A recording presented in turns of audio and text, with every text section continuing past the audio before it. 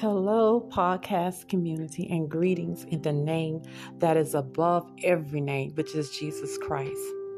As people of faith, we have been blessed with a God-given authority to command the desires of our heart to come to pass. We quote scriptures like Mark 11:23, where Jesus tells his disciples, "For verily I say unto you, that whosoever shall say unto this mountain, Be thou removed, and be thou cast into the sea, and shall not doubt in his heart, but shall believe that those things which he said shall come to pass, he shall have whatever he said." But what about verse 22? Jesus first instructs his disciples to have faith in God. If the disciples had disobeyed Jesus' simple command, their words would have lacked the power to accomplish anything.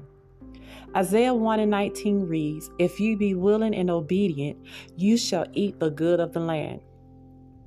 Did you know that obedience is your guide on the road to success? Now that's great news, child of God. That scripture passage tells me that if we want to fully assess the promises of God, all we need to do is be obedient to the word of God. Here are some ways to ensure obedience guides you to success. 1, get a revelation of God's word, of God's love. As you study the word of God, you will develop a deeper understanding of just how much God loves you.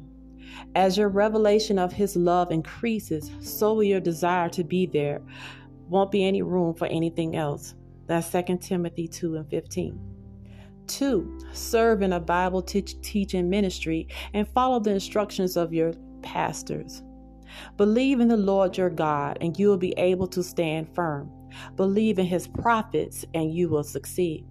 That's 11 Chronicles 20:20. Number 3, eliminate fear. Fear is just false evidence appearing real.